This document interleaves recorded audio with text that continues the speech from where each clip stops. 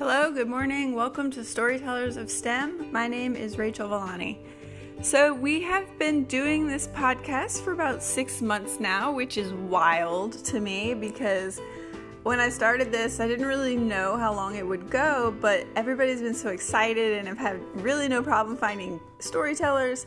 So we're just going to keep on rolling. So I have a lot of episodes recorded that are coming out soon, down the pipe. And I loved recording them, and I hope that y'all enjoy listening to them. And thank you to everybody who has been listening because I appreciate you. You are helping me spread the word about all the amazing things going on in STEM, and I appreciate you. So today's storyteller is Kellen, who I know from the Baton Rouge pod of 500 Women Scientists. She is one of those people who is just full of ideas and life and wise words and wisdom, and she's just amazing in general. So I wanted to have her on the podcast because I knew that she'd have some great perspective to share. And her theme today is all about restoration. It's restoration of herself, restoration of ecosystems or the environment, and just really every interpretation of restoration that we could use. And we talk a lot about that. We're both wetland scientists, so we talk about that. And yeah, Kellen's just full of ideas and has amazing things to say. So I hope you enjoy this conversation I had with Kellen. Halito, sa hachofayat Kellen Lacour Connet. Bonjour tout le monde. M'appelle Kellen Lacour Connet. I am a restoration ecologist living in Itihoma, or Baton Rouge, Louisiana, which is the traditional meeting point between several indigenous nations like the Homa and the Bayagula. My family is from a little island in Kisatchie National Forest called Cane River, or Isle Breville. And my STEM story really is about my reconnection to my family heritage and about reclaiming science as a spiritual practice and accepting it as a gift of healing. So I wanted to start with my family and work my way to where I am now. My family roots are in healing.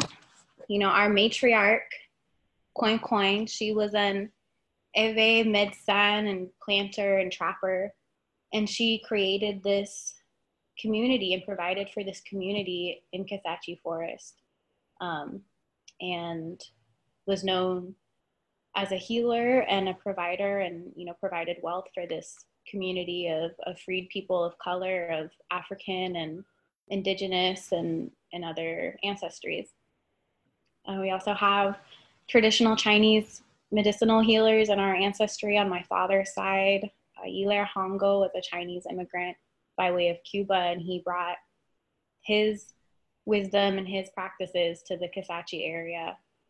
And then our native ancestors from different nations, from what's now Texas and Louisiana and Mississippi, they all influenced our traditional foodways and our lifestyles that contribute to our culture and helped us thrive with our environment.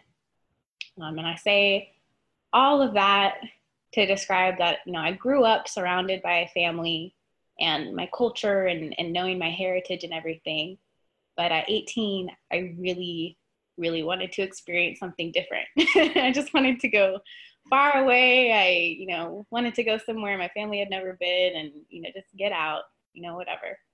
And I was also sold this story that we get in school that if you go to a, quote, good school and get a, quote, good job, then you can make more money than your parents and provide for them and uplift your community and all of that. And I really thought that was, my only option. That was the only thing I could do, was just to try and provide. So I did that. And I ended up going to school in Massachusetts, which was a really trying 5 years for me. I experienced a lot of discrimination and abuse and some different traumas and hard times and things. But it was good that I went away because it helped me rediscover and understand why I needed to come back home to the Gulf Coast, where my family's from, and what I needed to do when I came back. You know, you have to go away to understand what you left, all of that. And so I worked my way back. And, you know, even in school, or just throughout my life, nature has always been this pillar of, you know, who I am. It was always one of my chief interests and joys, and provided a lot of comfort throughout my life. And so I studied biology in school, just wanting to build off of that. But the more that I studied science and biology, the less at home I felt, you know, in scientific classroom settings, because understanding nature and wildlife in a different capacity than what I grew up learning, you know, just climbing trees or fishing or gardening and things, understanding it on a different level, it was really a spiritual reawakening for me. You know, I couldn't separate the spirit from the science. And to me, that strengthened my faith in both of them and my understanding in both of them. But, you know, in purely professional and objective scientific settings, you know, spirit isn't really given space in the science dialogue. And so I had to continue searching for my space in the science world, as someone from my background and someone who kind of has a spiritual obligation to my ancestors and my community. So despite what I was, you know, the messages I was receiving in school, I listened to my heart and my elders and found a way I could still be a scientist while still being true to my spiritual calling. And I knew it had to harken back to that tradition of healing that's in our family. You know, a lot of my relatives, they're therapists or psychiatrists or teachers or advocates, in addition to being farmers and office workers and things like that. But, you know, there's a very deep belief in the power of community healing. And I kind of found my place in that through restoration ecology. And the more that I started to learn about it, I, you know, realized that was kind of what I was doing all along. You know, I didn't learn about intergenerational trauma or like adverse childhood experiences until really recently. But it started to make sense that all these really significant points in my life that I had memories tied to being with nature or working in nature, I was also at the same time working through trauma or pain that I had experienced in my life. And I found that restoration ecology, by healing our environment and healing our communities, that's also a practice of healing ourselves and our spirit. And so I've now, just like any other person, I have moments where I question what I'm doing, both in my life as a human and professionally. And, you know, what's my next step, or how can I go about this project or this task better, or do I need more school or more certification, or am I in the right job? All of this. But I always fall back to reminding myself that my purpose in being a scientist is to heal. And that's really helped keep me grounded. And now I also, you know, try to focus on, in addition to what I do professionally as a coastal resources scientist and as a PhD student studying urban forestry and environmental justice, I also bring my perspective to outreach and engagement, mostly to remind students who are interested in science that, you know, science isn't one single narrative. There are a lot of ways to bring your personal interest or your personal background into a scientific study in a way that you might not see represented now, but it doesn't mean that you can't bring that unique perspective and skill set and mold, you know, a scientific field of interest to meet you where you're at and to meet you at who you are.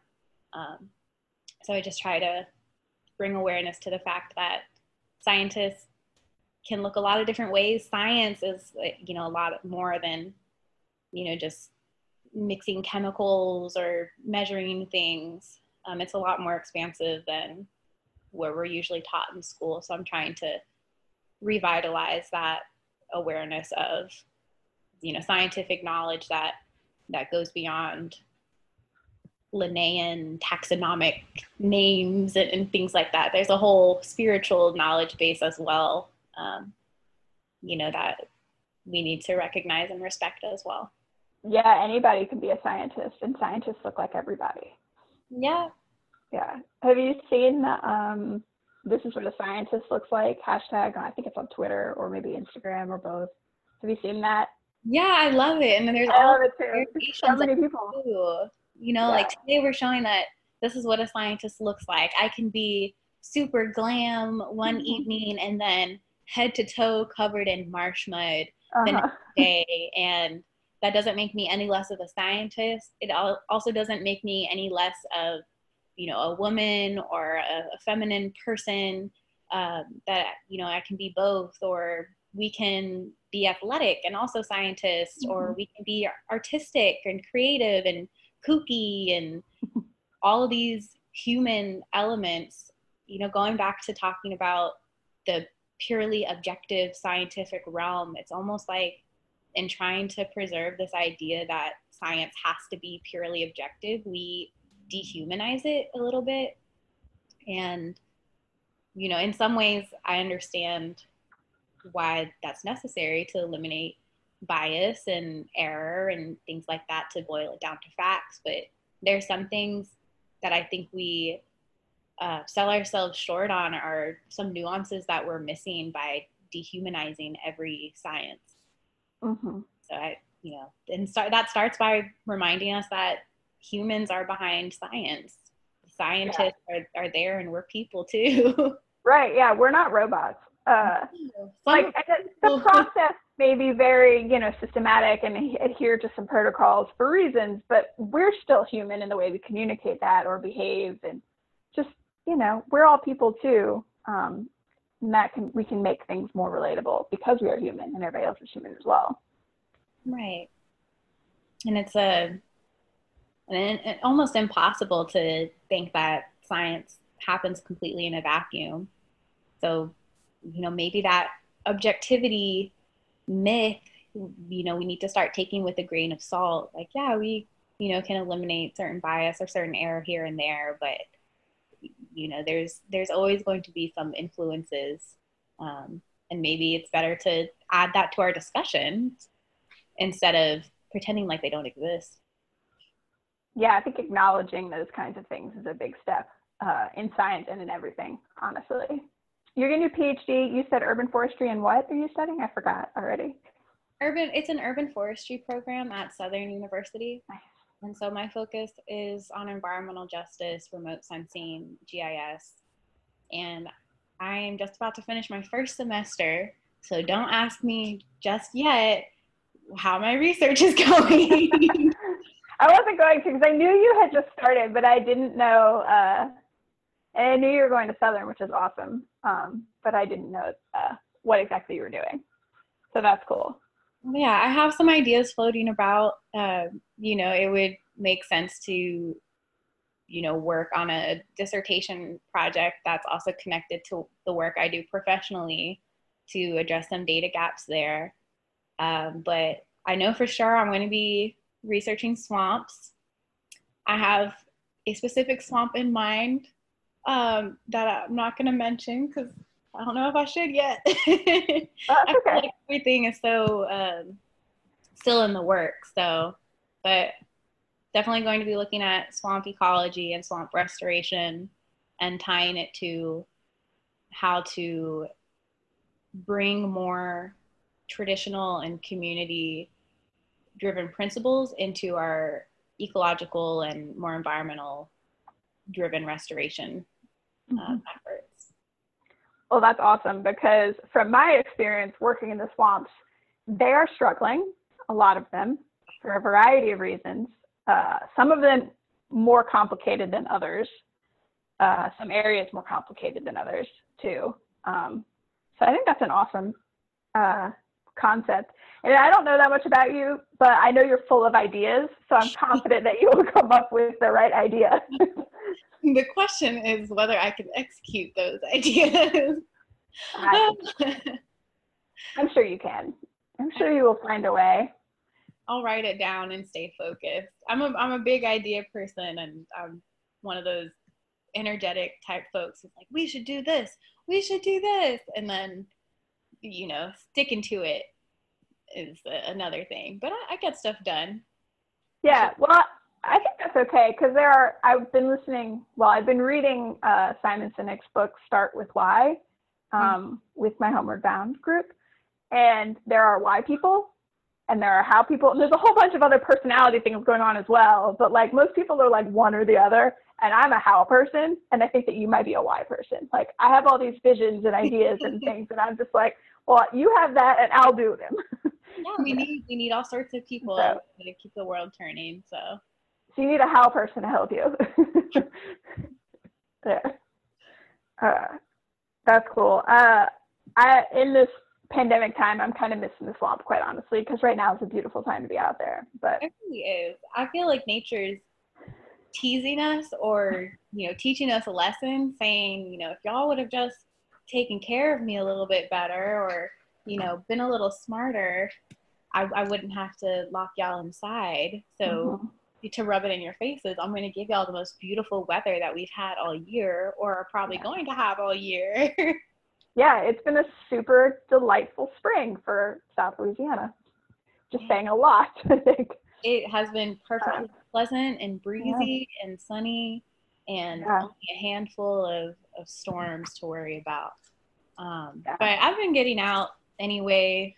Our neighborhood garden is looking better than ever, and people are doing good at, keeping their distance from each other, and Lysoling the water hose and, the other shared equipment. But we've got tomatoes and peppers and chard and herbs and all sorts of things growing. So that's nice. Oh, that's fantastic. I feel like community has really grown a lot during this time, which I hope stays true. I think so too, because I think even if it's something that was lacking in our day-to-day life before, I think a lot of people recognized that it was missing and said, oh, I wish I had more time for this or that.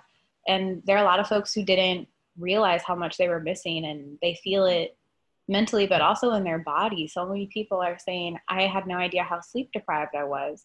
Now that I don't have to wake up and do my commute, or I'm not wasting time and energy on all these other extracurriculars, I'm well rested and I feel better. So I think people are going to, have that initial rush maybe to try and get back to normal, to make up for the feelings of isolation and scared and restlessness. But I think, people are, or I hope people are going to kind of step back a little bit and question how much they need to be doing, how much they need to be driving and running about. And, do you really need to stretch yourself and your schedule this thin? Or, how much time should we be spending with our family? And when did you last see or call up on your mama or something? I think people are using this time to remember what's important and reconnect to things that they didn't prioritize before. So I think, I hope for all of our, wellness, that we'll carry these things forward when we are not on stay-at-home order. Yeah, I hope, going with our theme, I think that's the right word for it, I hope that this is a community style and self-healing, like people realizing what's important in their families, in their lives, in their places they live, all those things, the different levels. So maybe we as people can heal the areas around ourselves, urban or not, I guess. But yeah, I hope so. And I think we have the capacity for it, so long as we remember this feeling, both of what it's like to feel like we don't have control and don't know what's going on, and how more frequently do we want these types of scenarios to happen. And we know, a lot of scientists from different fields are pointing this things like this will continue to happen. And if we don't address certain issues like climate change and, you know, proper handling of food stuff and, you know, how we congregate and you know, just cleanliness and hygiene things that we need to be more aware of. You know, I think we'll definitely take that away. And then on a personal level, I know everyone's experiencing this differently, and I would be really hard pressed to think that people would come out of this experience unchanged, that they could go back to just doing things as they were before. Yeah, I know I don't want to. So I'm sure I'm not alone in that either. I mean, I want to get back to field work. I simultaneously miss it and was also burnt out by it. So I would like some balance in there, maybe, in moving forward, if possible. And if that balance is me working from home one day a week when I'm not in the field or something, like whatever it may be, I would hope I can find that, and that other people can find that. Yeah. And that's what we need is balance. You know, everything that, all these bigger issues that we talk about, you know, like climate change or, you know, hurricane preparedness or coastal land loss or anything like that. It's about the imbalances that are in our culture and our environment now. So if we're feeling that on a micro scale about how it feels to finally take a breath and relax and, you know, prioritize our time better and feel like we can balance things better, imagine how good we would all feel if we did that collectively and put more balance into our lifestyles and our culture. Mm-hmm. Yeah, that would be amazing if we did that. I'm still thinking about restoration ecology because, I mean, you know, I'm in a similar field, pretty much the same field as you. And I, you know, talk about coastal restoration all the time, right? But like, I always think about it from like a purely scientific standpoint because that's just what my background is. And because I guess I've been doing it so long, maybe I've lost a little bit of the non-science anything if I came to it with that to start with. I don't remember because it's been so long, but I like the way you described it and why it appealed to you, because it is a healing process because you're trying to restore it to the way it was before people or whatever damaged it. But I've never explicitly thought about it like that, I guess, in those words, as opposed to like in a scientific. Mm-hmm. So I thought it was a really great way to say that. Thanks. And I think, you know, with ecology, one of the things that sets it apart from other fields and that can be difficult for folks outside of our field to grasp is that ecology is the study of interconnectedness really in the environment. It's about understanding how the tides influence erosion, which might influence shrimp populations, which would influence you know, shrimp predators, and how we interact with those type of wildlife creatures, and it's all interconnected. So bringing that to a spiritual realm, like, to me, it seems like a natural crossover. And I think in science, if we don't bring in a human element or a spiritual element to it, then it's like leaving out one of those environmental considerations. It would be like if you didn't look at hydrology in an environment, you know, like an environmental scientist, of course you're going to look at the hydrology and the soil and the air and the nutrients. You're going to look at all those things. So why is it so far-fetched that maybe we need to bring more, you know, community or wellness or spiritual consideration into this conversation when we know and can quantify the effects that environmental degradation has on our health and our well-being? You know, that's something we can validate using scientific and like Western scientific methods. So if we know that air pollution leads to worse air quality, which leads to medical conditions, you know, how could we not argue also that environmental degradation leads to, you know, a spiritual feeling of dis-ease or feelings of disconnectedness to your sense of home or your sense of culture, which could manifest in mental health issues or other physical symptoms, it can all be connected. And just in terms of how we bring that into the restoration consideration is, I always default to the 3 L's of language, land rights, and liberation.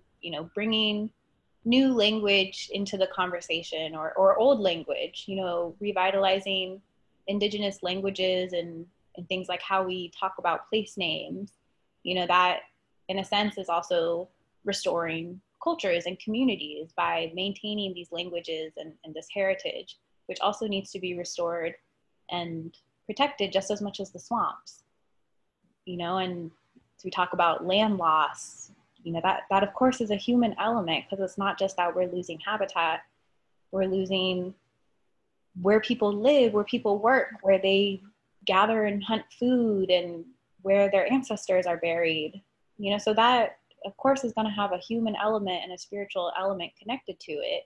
So that's something that also, we also have to restore our spirit when we're talking about coastal restoration, because our spirits are hurting too as we lose our land, and we have to deal with disasters and hurricanes and all of this adaptation. And if we don't give people space to process what they're going through spiritually and emotionally and mentally and dealing with these environmental issues, then we're only addressing part of the problem. Yeah, and people have deep ties to land. It's maybe not always land they grew up on, but often it is, or where they're from, or their family's from.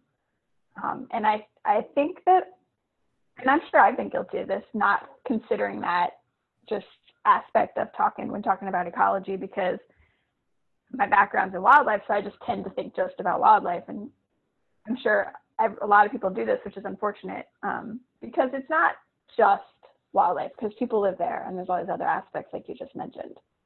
So I hope it's not actually that far-fetched to consider everything. I don't think it's far-fetched. I think it's a matter of putting models in place about how we do that, because a lot of scientists, they're used to looking at it a certain way, and especially scientists, we love to quantify things. And how do you quantify spiritual connection, or how do you quantify ancestral ties, or a sense of pride in living on your tribal nation's home territory? You can't quantify those things, but they have a ripple effect in community, touching on everything from economics to domestic violence to all these community issues that we deal with. It doesn't, like I said, science doesn't happen in a vacuum. So even if as restoration ecologists, domestic violence stemming from the result of, Deepwater Horizon oiling and lack of job opportunities, that might not be our particular wheelhouse or what we're able to focus on. But it's something that we need to keep in consideration, because maybe from a biological standpoint, we may have ideas that can contribute to helping other issues that are related to it, like novel economic industries or livelihoods that can be developed to adapt to climate change, or empowering people to teach others, like each one teach one, just about sharing your own knowledge of wildlife and the environment to teach someone else, so that they might be more self-sufficient if they need to be, to know, that dock is edible, don't eat this sumac with the white berries, but the sumac with the red berries is fine. That's knowledge that we can help people as biologists that can help community in real ways as well. Mm-hmm. What was that phrase you just said? Each one teach one. I've never heard that before. Is that from something? I think it's just a Black cultural saying. I know it to come from slavery times. If a slave was given the space or the opportunity to learn to read and to write, you would try to pass that knowledge on because it, could help save a life or, help support people. And it's just the same thing. Whatever knowledge that you have and possess, if you teach someone else it too, then it's going to continue on, and that knowledge expands and it ripples. It sounded like it was from something, but I had never heard it. And so I'm going to have to do my homework and figure it out because I need to learn new things. Yeah, I think it's just one of those sayings that just lives on, and it can be applied in so many ways. But especially when it comes to, how can I, even outside of ecology, how can folks from sciences or scientific fields where they might feel a little disconnected from people, even if, we're researching something that is directly relevant to humanity or wellness or whatever, when you're poring over your samples in the SAS lab or something, you feel really disconnected from people sometimes. Yeah. Like we're just creating knowledge in this vacuum. How is it actually going to be applied? How are these stats going to someday result in meaningful change? And something as simple as just teaching someone or talking to someone about what you do and finding areas where their experience can inform yours and vice versa. That's a really good practice of community too. Yeah. And I think scientists are, maybe it's not a personality thing. Maybe it's just like I don't know. Like we've just gotten in this like habit maybe of worrying about our science, and some people have to worry about publications and things like that, and just like forgetting about people and forgetting about that whole aspect. Publish or perish, right? Yeah, like that's a thing in academics. First. Yeah. For the journals. Yeah, and I think that we just forget about people and forget to have empathy and forget to consider the entire picture because it's not directly within the experiment or the research or whatever, but it doesn't mean it's not related and involved. Yeah. And, we all have different skills and, different callings in life. And, it's a great thing to have knowledge be ever expanding and increasingly documented. And that's a great gift too. And there are people who create their entire careers on science communication to bring the research that other people are producing and translate that to, a non-science audience, to take our research out of the journals and be like, so, they researched zippity zoppity zoo. What does that mean for you? Like, can you apply that in your everyday life? Does it mean that something's going to change or we could be doing something differently? So I think a trap in science is to just produce knowledge for the sake of knowledge and lose sight of wanting to produce science that can be realistically applied and realistically applied in meaningful ways, like addressing pressing problems, keeping things focused on our actual needs. Yeah. And what you said about everybody has different strengths, that's where I feel like collaboration is important, because your strengths are different than my strengths, even though we're in the same or similar fields, even if we had the exact same knowledge, which we obviously would not because we're different people and have different backgrounds, but even if we had that, like our personalities are different, the way we behave or the way our interests are different. So that using that is not a weakness. I think that's a powerful skill when you can like pull all these pieces together to do all of the different parts, where you can publish and get the science out there for everybody, but get it there for, the rest of us who aren't in the journal world, which is most people. Right. And we just have to respect and recognize that different skill sets, one isn't inherently better than the other. Some folks may look down on certain disciplines or deem outreach and engagement as, not necessary or not important, but they are in their own right.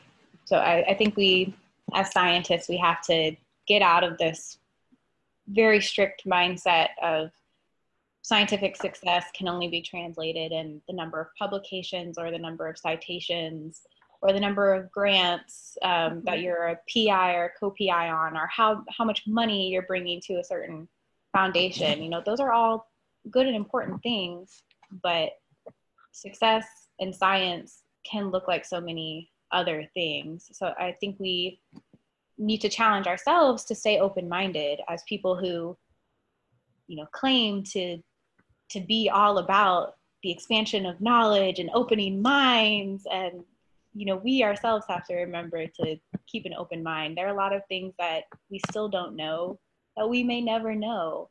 But just because we haven't figured them out yet, or we don't fully understand them yet, or maybe historically we have, you know, demonized certain types of knowledge or discredited certain ways of knowing, it doesn't mean that they're less important or less valuable.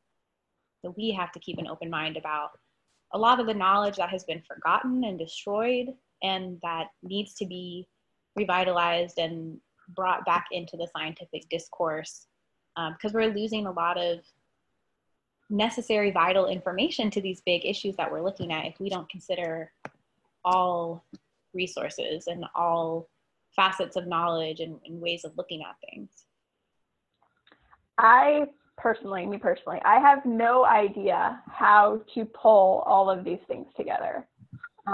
Like you said, we're losing knowledge, and I have no idea how to pull those things into everything else. Your sound cut out, but I think you said it perfectly when you said, you know, we need to remember collaboration is key, you know, and as scientists, we tend to work in these silos of just focusing strictly in our field and with people who are also strictly in our field. And I think there are opportunities to do more interdisciplinary work, you know, to have experts from multiple disciplines working on a similar project, but addressing different aspects of it.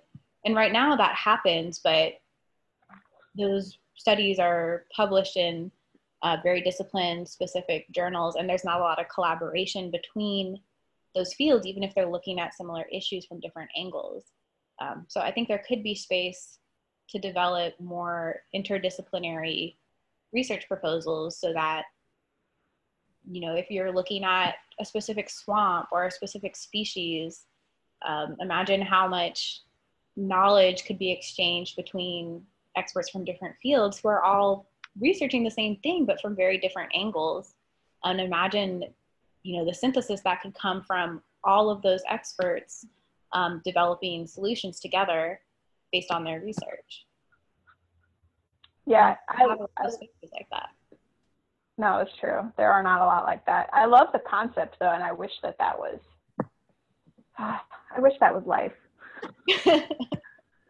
We're all different. Yeah, a little bit. I mean, you kind of get that in a conference setting. I think that's one of the few places where people really step out of their comfort zone, you know, when there's so many different talks and posters and workshops to visit. It is nice to say, oh, you know, I've looked at 10 different nutrient dynamic workshops today. I'm going to go to a sciences and the arts talk, or I'm going to go to this random thing on hurricanes and like mapping weather over 3,000 years. You know, it's just something different. Yeah. And part of it is because, you know, after 5 days of a conference, sometimes you get bored of listening to the same type of talks over and over again, and you want to think about something different. But, you know, those are also good spaces to, you know, expand your mind a little bit. And it's been interesting watching the transition from in-person conferences to virtual conferences. And in some ways I like it a lot, because as people are doing their presentations or their talks, people are having side conversations in the chat boxes that are relevant, but you're seeing people able to kind of collaborate in real time in response to what the lecturer is talking about. And in some ways I think that's a bonus that you don't get from in-person conferences. Mm-hmm. Yeah, because if you're sitting at a talk at a conference, you might take some notes on your phone, or you might just listen and have questions in your head and then forget them after, or maybe the person that you would want to talk to about it is in a different talk. And so I think that's interesting. I haven't been into any of those things, but I can see how that could be a, surprise bonus. Yeah, it's been nice to connect with people online that way in ways we wouldn't. Because like you said, you might hear a great talk at a conference and a few other people raise questions and you say, oh, I really want to talk to that person afterwards. But then they're out the door as soon as the talk ends, or you have to leave a couple minutes early to get to your presentation or something. It's actually surprisingly challenging to connect with people sometimes at conferences, even though we're all in the same place for like a week. Yeah, it can be. Around. Yeah, it for sure can be. Yeah, and the technology we have to be able to collaborate from, all over the world really is pretty amazing. And I like that it's getting used. I don't like the reason it has to be used, but I like that it's getting used. And maybe it will sort of allow collaboration to continue moving forward across all these things, or at least make it easier.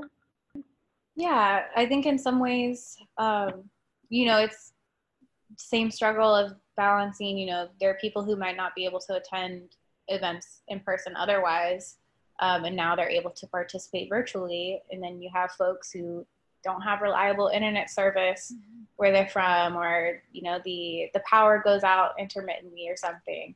And so that makes it more difficult for those folks.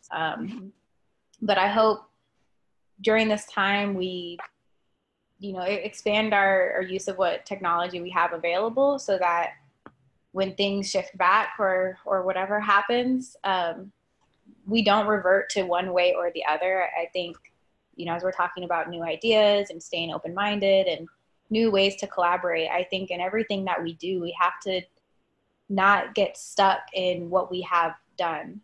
And I think, especially with science, that's, it's more credible if it's how it's always been done. It's been validated and confirmed. And, these citations, Ellen's 2002 said this, and, it gives you more plausibility if it's old hat.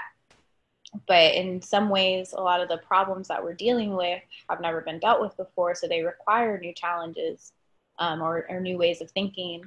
And then as more people who have been denied access to science and access to leadership and access to having a voice at the table, there are a lot of perspectives and knowledge that has been absent from these scientific discourses. So we need to challenge ourselves as scientists to recognize, just because we've been doing things a certain way for hundreds of years, that's not the only way it's ever been done. That's not the only way it can be done, and not limit ourselves in our own capacity. Like, we have the capacity for change. We have the capacity to always advance and continue in new ways. And I think we have to start opening our minds up to the possibility of cultural shifts in science as well, like what we think of when we think of science, and what questions we're asking, to just overhaul our whole process. I know. I hope we go to a new normal, not the old normal. Yeah, a lot of ways.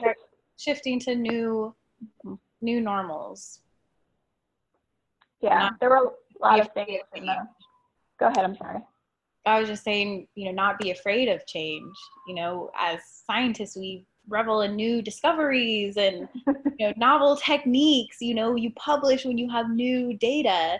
Yeah. So we should be excited for this opportunity to bring in traditional knowledge or local knowledge or forgotten knowledge and ways of thinking that haven't informed mass-produced science yet. Like, imagine the developments and the advancements for all of our well-being that we could embrace if we started embracing new ways of thinking. It's just this whole, I don't want to say untapped, because I don't want to use like exploitive or extractive language, but it's a whole plethora of yet to be respected and explored and, acknowledged knowledge base from a professional scientific standpoint. Yeah, I think that's probably a good way to say that. Thank you for the reassurance. Yeah, I mean, I don't have any comments because I feel like you said it all. Oh, that's good. I'll take that. Yeah, I mean, obviously, I obviously don't know everything, but nobody does.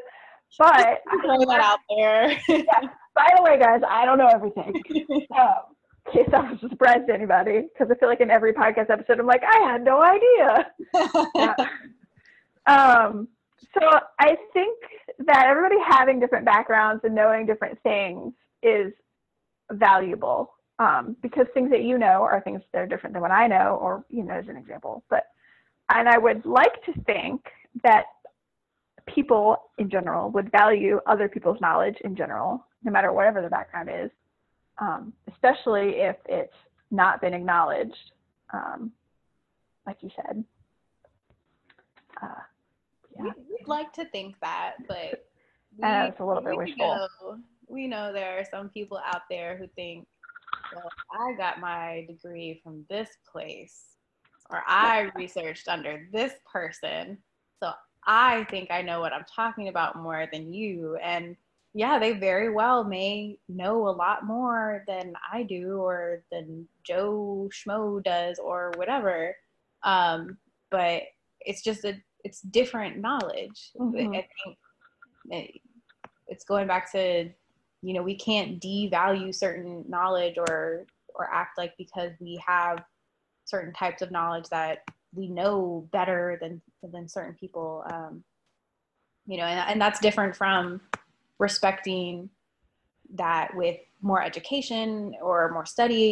You are a topical expert on something. No one's trying to discredit that, but never forget that even as a topical expert with decades of experience under your belt, doesn't mean that it doesn't mean that you know everything. There's still things to be learned, and from different sources.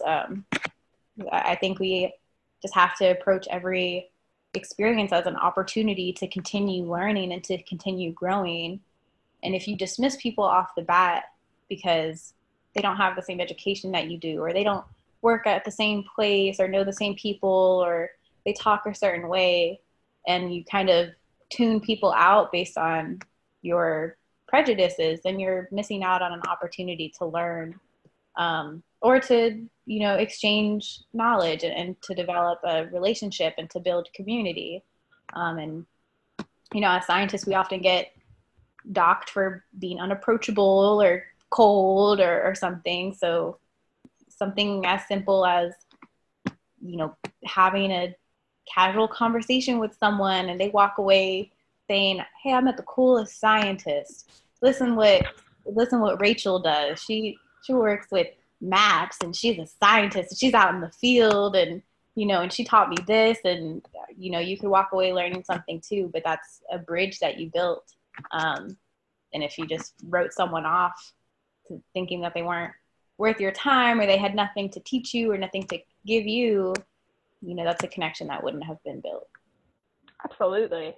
I feel like learning something new is always important, but that doesn't necessarily mean like in a formal way. Like it doesn't have to be in a class or whatever, or training. You, like, as evidenced by everything I've learned so far, just from talking to people for the podcast, I'm learning so much just from talking to people. Yeah.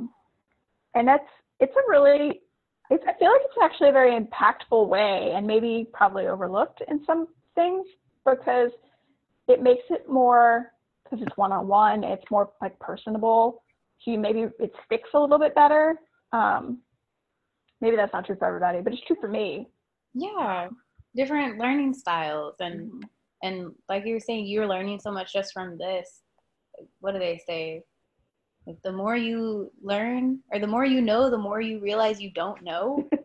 So it's like we can't have this false idea of like, I'm going to accumulate all the degrees and all the certificates and all the accolades to show that I know it all. It's like, really, the more that you're learning, you should recognize like, oh, there's a whole other area that I never explored, or I learned nobody at all has researched this. Like that's wild, Yeah. Just we can't approach science or knowledge as this finite thing. It's like, well, folks, we've researched everything, we've discovered everything, we published everything on everything. We're done. We did it. We conquered the world. It's like yeah, no, it doesn't work that way. Yeah, and I think science, traditionally that's what it's been about. It's been like, let me travel to this exotic realm and document the plant life and send it back to the king, and we'll name it after the Lord who funded this research expedition. Like it's all been about conquering and conquest and collecting and hoarding information, and taking it out of a cultural context. Mm-hmm. And now or over the past several decades, there's been that resurgence in like recognizing that if you take knowledge and information out of the cultural context, you're not getting all of the information that has been preserved over generations. And I think now, especially with climate change and climate science kind of ramping up, and us applying new techniques and new studies to address this problem, I think we're starting to recognize even more that that lost generational knowledge of our natural environment, that's a key thing that we're missing, and how we address, how we find that balance in our environment, that's been missing. So that's especially important with where we live in coastal Louisiana. That needs to be brought into the conversation. So otherwise we're just perpetuating the same issue of using piecemeal knowledge or a flawed or imperfect understanding of a situation and trying to run forward with solutions, while missing a really key component of the whole vision. Yeah, I'm thinking about all the coastal restoration projects, and while I think that the plan, I think, as far as the restoration of the land itself, I think is good, I'm now realizing that maybe it's not the whole picture, right? I haven't read it recently, but like maybe there's room for improvement. But there's always room for improvement in everything, so that's not necessarily a criticism exactly. Yeah. More of a general critique of the world and how we do things. But I have to go back and look and see like what's happening in South Louisiana, like on a whole scale, versus like the little bits I am, used to being in my bubble in. I think one trap that we risk getting into with the coastal restoration conversation in Louisiana is patting ourselves on the back with every marsh creation project and ridge restoration project, and not remembering that these are short-term fixes. Mm-hmm. If we can build as much marsh as we want and restore as many ridges and barrier islands as we want, but it's a short-term fix to essentially give us more time to adapt. And so if we only focus on the project construction part of it, and we don't also address the holistic cultural issues or economic issues that got us to where we are now, then 50, 70 years down the road, we're going to be in the same exact position. Yeah, it can be a stopgap maybe than an actual solution long term. Right. I guess it depends on scale, because 50 years is a long time, but it's not long term in like geology. That's like a blip. Right, exactly. And we have to remember that when we're talking about this, because it's a really feel good moment when we do create marsh. It's like, look at this, 700 acre salt marsh. We love it. The herons love it. We're saving the coast. And that's amazing that we can do that. And we have the tools and technology to do that. But we want to be thinking several generations ahead. Like it's not enough just to restore a barrier island for the next 50 years. What are we going to do when our great grandkids are here. Do we want to just give them the blueprints, be like, okay, well, you have to rebuild those barrier islands in 50 years. The system, like the ecosystem is still broken, but we'll leave you some band-aids for later. Yeah. So it's good that we have those tools at our disposal now, but we have to not get complacent and have to keep challenging ourselves to think of how do we develop longer term solutions. And that is where the community and our traditional tenets and our community and indigenous spirituality, that needs to be in the conversation about long-term visions. Mm-hmm. And like you said, it might not be like the space for every biologist to be involved in those type of conversations, but it's a difference between restoration that we can get on the ground today versus how do we get all these different experts in the room to mm-hmm. develop a long-term vision. Yeah. And if that long-term vision isn't equitable for people and isn't community driven, it's probably exacerbating the same problems. Mm-hmm. I'm thinking about barrier islands right now. It's like restoring the barrier islands is fantastic and does need to be done. But if we don't also, reduce emissions, which is causing sea level to rise and, the climate to change and the Gulf to be hotter and hurricanes to be stronger, then it's like almost seems futile, though it is still important. I'm not trying to discount it because we do still need to do that, but we need to do all those other things as well. Yeah, it's like if you lost an arm, I walked out today and a eagle came and just ripped off my arm or something. Of course I would staunch the bleeding. I would wrap it in a towel or something or tie some bandanas around it. Of course I would do that. But I would also look into, okay, how do I get my arm back? Do I need a prosthetic? I should probably go to urgent care or the hospital or something. Mm-hmm. And so I feel like stopping the bleeding, that's our Barrier Island reconstruction. That's our mm-hmm. March creation. Of course we're going to do that. We need those immediate fixes. But like you said, if we're not also looking at reducing emissions or exploitive industries or environmental quality, then that's just stopping the bleeding and saying oh, well, that's it. Who cares if I get an infection? Who cares if the hawk is building a nest with my arm? It's whatever. Yeah. It's we can build all the barrier islands, and that's a state level thing, I guess.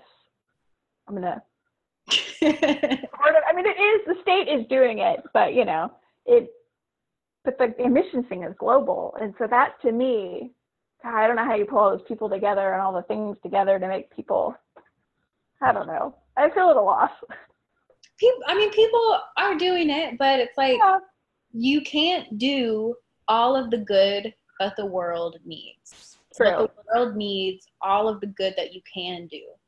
So no one expects us to individually go out and cure cancer, get global emissions to zero, never step on an ant ever, to just be absolutely perfect and save the world and mm-hmm. fix all of our problems.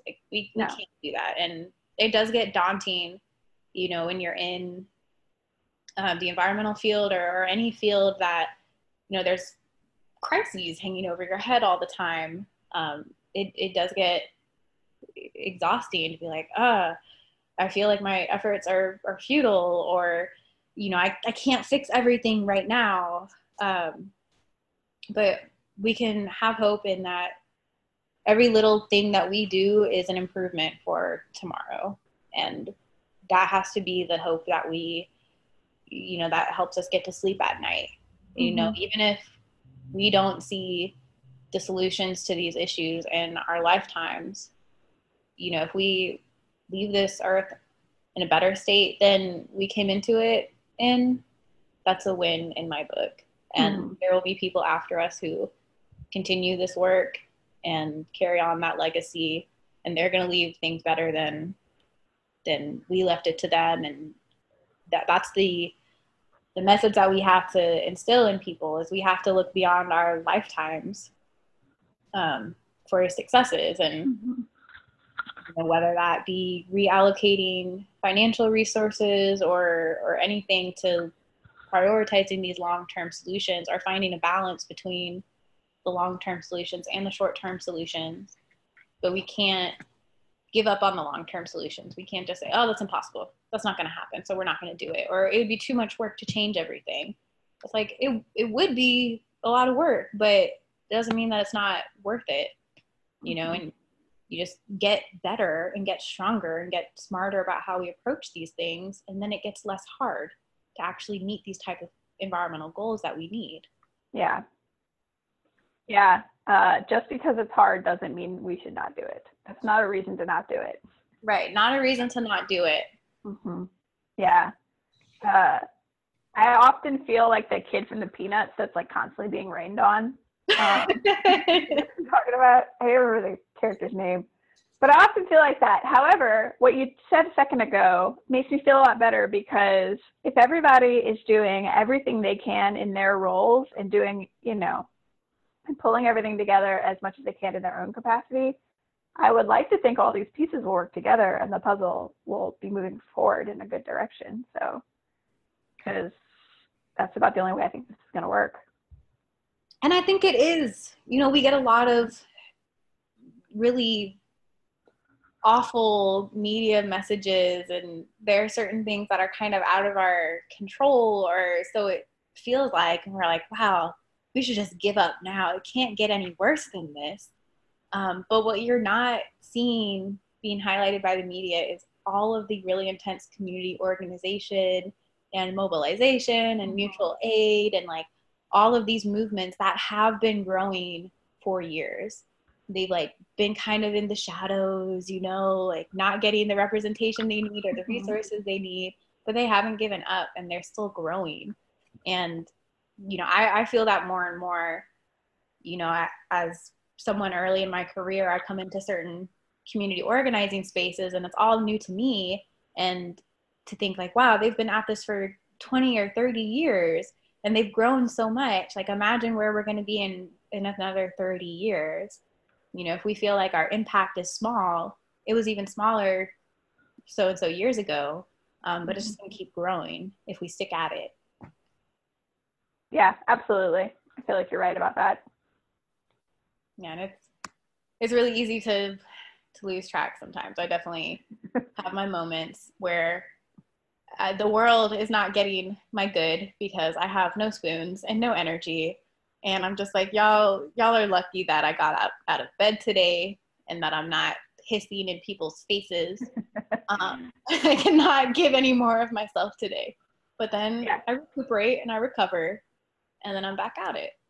Yeah. It's all about, we have to restore ourselves. And there are certain things in this work that if it's not fulfilling for us personally, we're not going to stick at this work. So we also have to challenge ourselves, like, how do we, restore our work environments so that people who need to be in these fights or in these spaces, they want to stay here. Because if we keep icing out people who really need to be in these spaces, we're going to keep getting the same sorts of narrative, the same type of thinking, and we're going to find ourselves in the same place 30 years from now. And I really hope we don't. Slight tangent. Have you ever heard of Kim Stanley Robinson? He's a sci-fi author. I haven't. Okay. He has written several books that take place in the future. One called New York 2140, which takes place in New York in the year 2140, about like what life looks like after things like 10 meters of sea level rise and stuff like that. So that was really interesting. But the book I'm reading right now is called 2312, about the year 2312. And people are living on different planets and stuff, but then, they travel all over, but there are people still on Earth, and they talk about like the time frame, so it's 2020 now. And in his book, which came out a couple years ago, we would be in the phrase called the dithering, where people like know it's a problem but aren't doing anything about it, and it goes on till like 2060, I think, in the book. Like when you laid out the eras, and it's like, oh God, I hope that's not really what's going to end up happening. Then he goes on to he laid it all out, and I was just like, oh, he's probably right, and I hope he's not. I want to prove him wrong. We'll check in 40 years from now to see if this has really been the dithering, or if it's been the buck up and get stuff done era, where people say like, do you want this era to be called the dithering? No, then get up off your butt. Like, let's do something. Let's make changes. Yeah, exactly. I think this book just came out like in the last couple of years, so it's just that just like stuck with me. It's particularly. It just reminds whatever keyword you said a second ago made me think of it. And I'm just like, God, I hope that doesn't become real.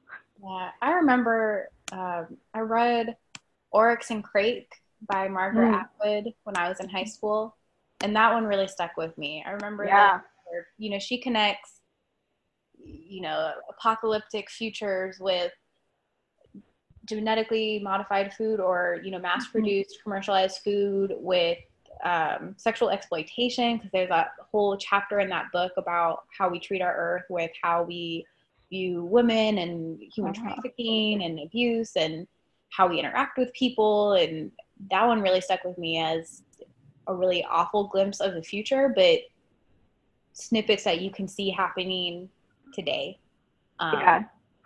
So we really have to take those type of texts as warnings. Like, man, I really don't want this to be the dithering. Right.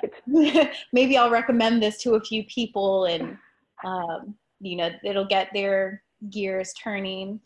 Like today I was on the virtual kickoff for Rising Voices 8, which is a cross-national tribal gathering of atmospheric scientists and ecologists and tribal representatives and different folks. And we were all talking, we know the issues. How do we reach more people, or how do we get people motivated to move?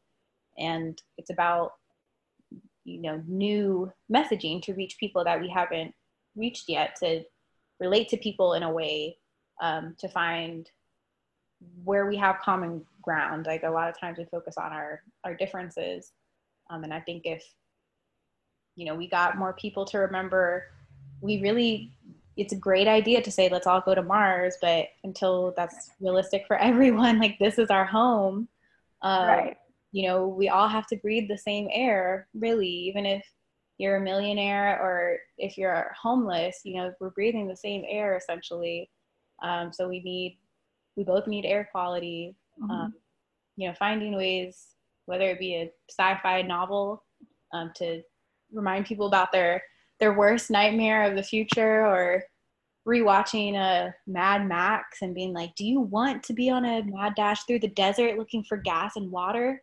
No, then turn off the faucet when you brush, or something like related to like there are real consequences for our actions today. They're really exaggerated in these movies, but maybe that's what it will take to get people to realize it's not that far-fetched. These type of dystopian futures that people imagine, if we don't do our due diligence to correct the issues that got us to this point, that those type of futures aren't that far-fetched.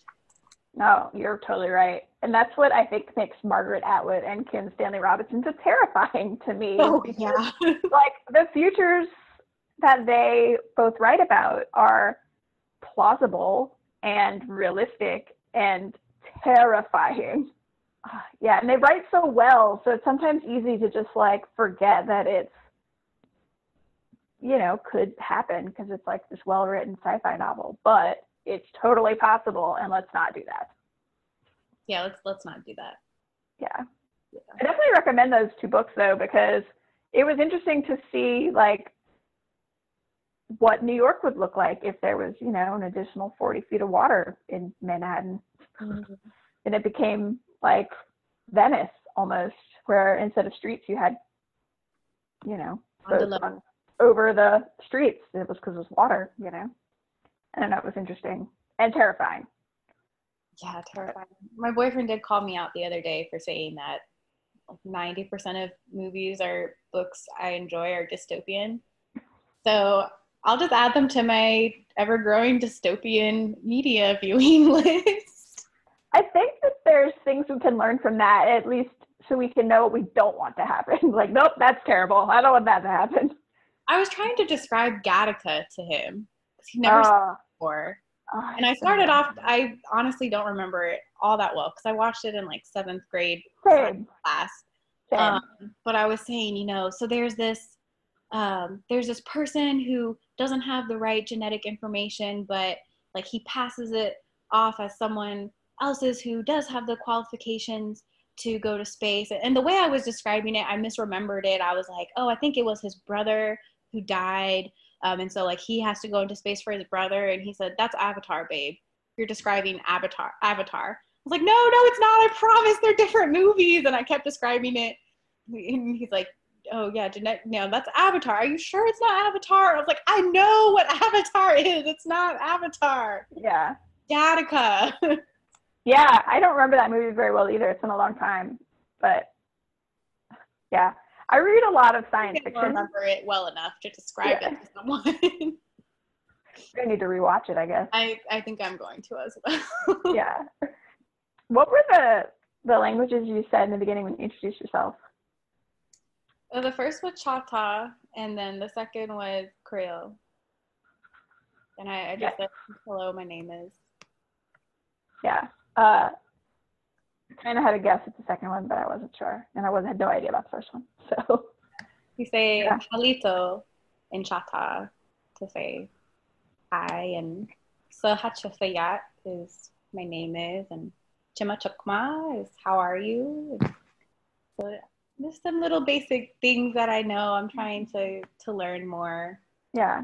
And, you know, some of the tribes like the Jina, they have recordings of like their elders teaching and things like that. And the Choctaw Nation of Oklahoma, they have really extensive libraries online as well. And some of my friends here in Louisiana and Bolbancha or down the bayou or something, you know, we piecemeal kind of teach each other and share, you know, the words and the phrases that we remember. So each one teach one again. Yeah, wanted to make sure that the language isn't lost because nobody wants that. So.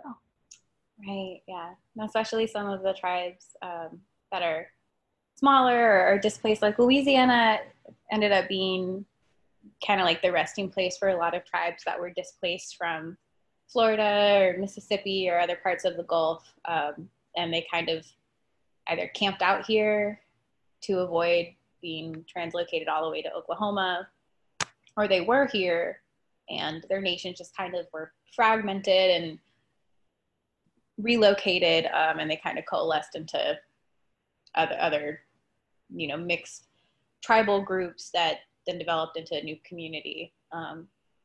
So some of the languages are similar and some are more different, and there's less documented text of them, but you still have some people who are, you know, culture bearers who keep that language alive. That's good. That's really important to keep those things alive. Yeah. This is like perfect powwow season. There is supposed to be a lot of different like spring gatherings, you know, and powwows around this time of year, and Easter gatherings and stuff. So I am really super grateful for the virtual connections that I've been able to have, like New Moon gatherings and, like I said, the Rising Voices conference that they're doing virtually, to kind of stay connected and share some cultural reflection with folks, you know, as we're missing powwows. We have the social distance powwow and the virtual vendor page and stuff. So, you know, I have like a virtual beading Snapchat group with some friends, so, which has been great. That's one of the best things about the stay-at-home order is I've been able to craft more, which is something that I never have enough time to do. Yeah. What is your craft of choice? Right now I've been beading a lot because it's newer to me. This was the first time that I tried doing a beaded piece on a loom. Mm-hmm. And I treated myself to a bunch of little cabochons, like centerpiece jewels that I can bead earrings around. So I've been kind of going overboard with that. I have like 30 horse cabochons because I'm just obsessed with horses. So fantasizing about all the horse earrings I'm going to have in the future. Oh, that's awesome, though. Oh, that's amazing. Yes, that's been fun. And like braiding keychains for folks, and yeah, I bust out the sewing machine, but it hasn't happened yet, so we'll see. Yeah, I think that's great. Something you said reminded me of another book. Have you read There by Tommy Orange? No, but I've had people recommend his work. Yeah, it's really well reviewed, which is why I read it, because it popped up like in the library on the app as like available popular things, and I was like, well, that sounds interesting. But I've learned so much reading that book, even though it's told like as a story. It's told as fiction, although it's obviously based in reality, like a lot of things are. But it just like helped me learn a lot about all these cultures I know nothing about. And it was just a really good book in general. But yeah, I'll have to, one, I need my library card, but two, I'm going to add it to my library list once I can get a library card. Yeah. Right now I've been reading some of Zora Neale Hurston's collection of folk tales and some of her kind of like anthropological works. And so that's been really nice. I can, read a couple stories here and there. And like you said, similarly, it's kind of capturing a cultural snapshot, way back when, and like the Black South and, early 1900s, or, earlier decades of the 1900s. So it's really interesting to hear some of the tales, and especially to hear some tales that like I know from childhood or characters that I'm familiar with, and to see how those stories have changed or have, continued on. Yeah. I personally learn well through reading, or fiction or nonfiction. Just reading something in general makes it stick with me really well. So I've been doing a lot of that, trying to learn more through reading during this stay-at-home time. We have all the time. It's a lot of time anyway. Yeah. Yeah. Oh man. My best friend's husband is Lakota, and he's from South Dakota. And when I read that, I kind of read that book too, because There by Tommy Orange there. I kind of read that book partly because I know him, and like I said before, it was really well reviewed, and it sounded really interesting anyway, but it made it like a little bit more personal from knowing him and knowing like his backstory and how he grew up and life on a reservation and stuff like that. And just like, I don't know, it helped build like a more complete picture. And I feel like in general, when I read books like that, like I'm trying to build a bigger picture about things I don't know about. And I'm just like trying to learn, because learning is important, as we talked about earlier. Yeah, definitely.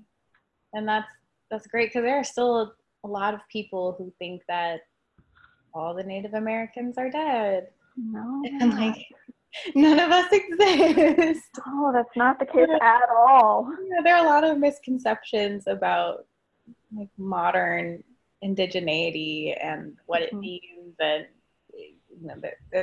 there's just so much that people don't know about the nuances of modern Indigenous life. And I don't fault people, because they don't teach that in school, and unless you were raised in that culture, like you said, have friends or connections or relations who are Native and kind of expose you to that. Most people don't. That's just not what they experience. They wouldn't think to educate themselves if there wasn't some sort of interest there. Yeah, knowing him sort of made it more personal, but I think I would have read the book regardless. But I would like to think that I would be willing to learn about other cultures as well, because I think that's really valuable. Knowing other people and where they come from and what they value builds a bigger picture of the world, and I think makes us like better humans also. Yeah. One more book review. Have you read Braiding Sweetgrass or heard of it? I started the audiobook, didn't like the narrator. I've been waiting for it in the library so I could just read it. That'll ruin it for you though, yeah. Yeah, it was the narrator. I need to just read it. I just hadn't gotten it back, but you should tell me about it anyway, even though it's on my to-read list. Yeah, well, it's kind of everything that we were talking about indigenous wisdom and tradition and carrying that into modern science today and restoration. The author, what's her name?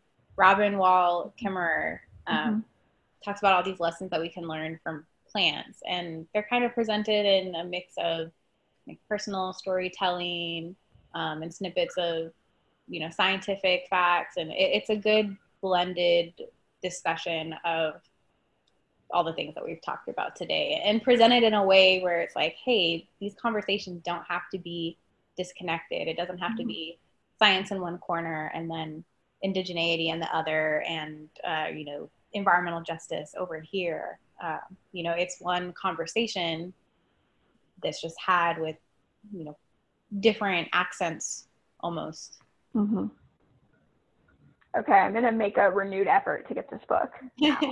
I forgot about it, but like, I need to read this book, so I will make sure I read this book. I'm gonna put it in bold in my notes so that I remember. Squared it. Do you have anything else you want to share, Kellen? Thanks. Thank you for inviting me to this conversation, and for all the work that you do in outreach through your podcast and through your work and 500 Women Scientists. You talk about like there's not enough for me to do, but you do a lot. You do a lot of good work. So I do a lot of trying, I think. Well, we need the triers too, because as you try, things eventually get done, and that's it's worth noting. So thank you for everything you do, here in our field and in the community as well. Oh, well, thank you. And thank you for going along with all of it. For, going out on the limb and coming to the 500 Women Scientists, that very first event, at the bar, wherever that was, like in October or something. So that's how we met. We could go to bars. Right, but remember we could do that? We could order a beer on tap. Yeah. Yeah. Oh. Those are the days. I know, right? It's a weird world. But the more important part is thank you for coming to that, so that we have met, and all the things that you do and all of your ideas are brilliant, and it's really inspiring to me. And so that's why I wanted to talk to you on here, because I think everything you're doing is amazing, and you have a perspective to offer. I mean, everybody does, but I think that your perspective is really interesting, and I wanted to share it with the world if you would be willing, and you were. So thank you for going along with it. Hey. Yeah, I appreciate you for doing this. Yeah, thanks. This has also been fun too. So I'm not, relegated to only the company of my cats today. So thank you for being a friendly human face. Yes, that's why at first I felt like it was kind of like a dick of me to keep asking people to do this in this like weird time, right? But for me, it's like offsetting the social distancing negatives, because I'm an introvert anyway, but like a conversation every however many days or once a week or something, it's like low pressure, very social, so it's helped me, and I hope that it's helping others. So I'm glad that it helped you today. Yeah, thanks so much.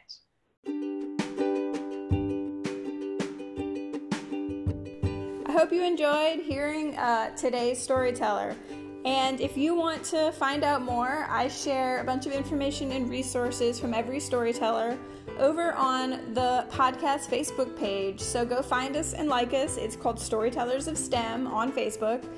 You can also find the same information and stuff on my Twitter at Flying Cypress, FlyingCypress on Twitter. I'll share all kinds of information and resources from each storyteller over there. And if you would like to be on the podcast, I'm always looking for STEM storytellers. So if you have a story you'd like to share, message me on Facebook or Twitter, or check out my website, rachelvillani.com/podcast, and there's a submission form, and it will send info to me, and then I will get in touch. So if you want to be on the podcast, hit me up. Thanks for listening.